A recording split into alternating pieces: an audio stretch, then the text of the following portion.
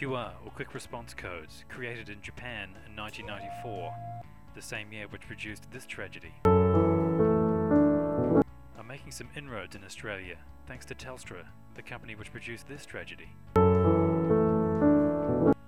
QR code is a matrix or two-dimensional barcode which allows its contents to be decoded at a high speed.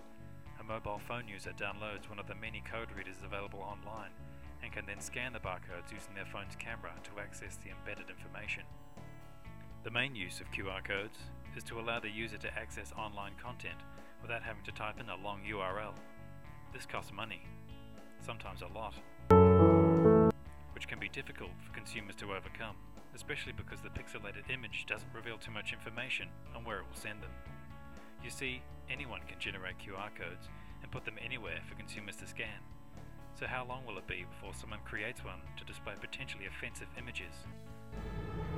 Or goatsy. There is great potential for QR codes in Australia, but it only takes the immaturity of a child or an adult that uses MySpace to ruin it for the rest of us.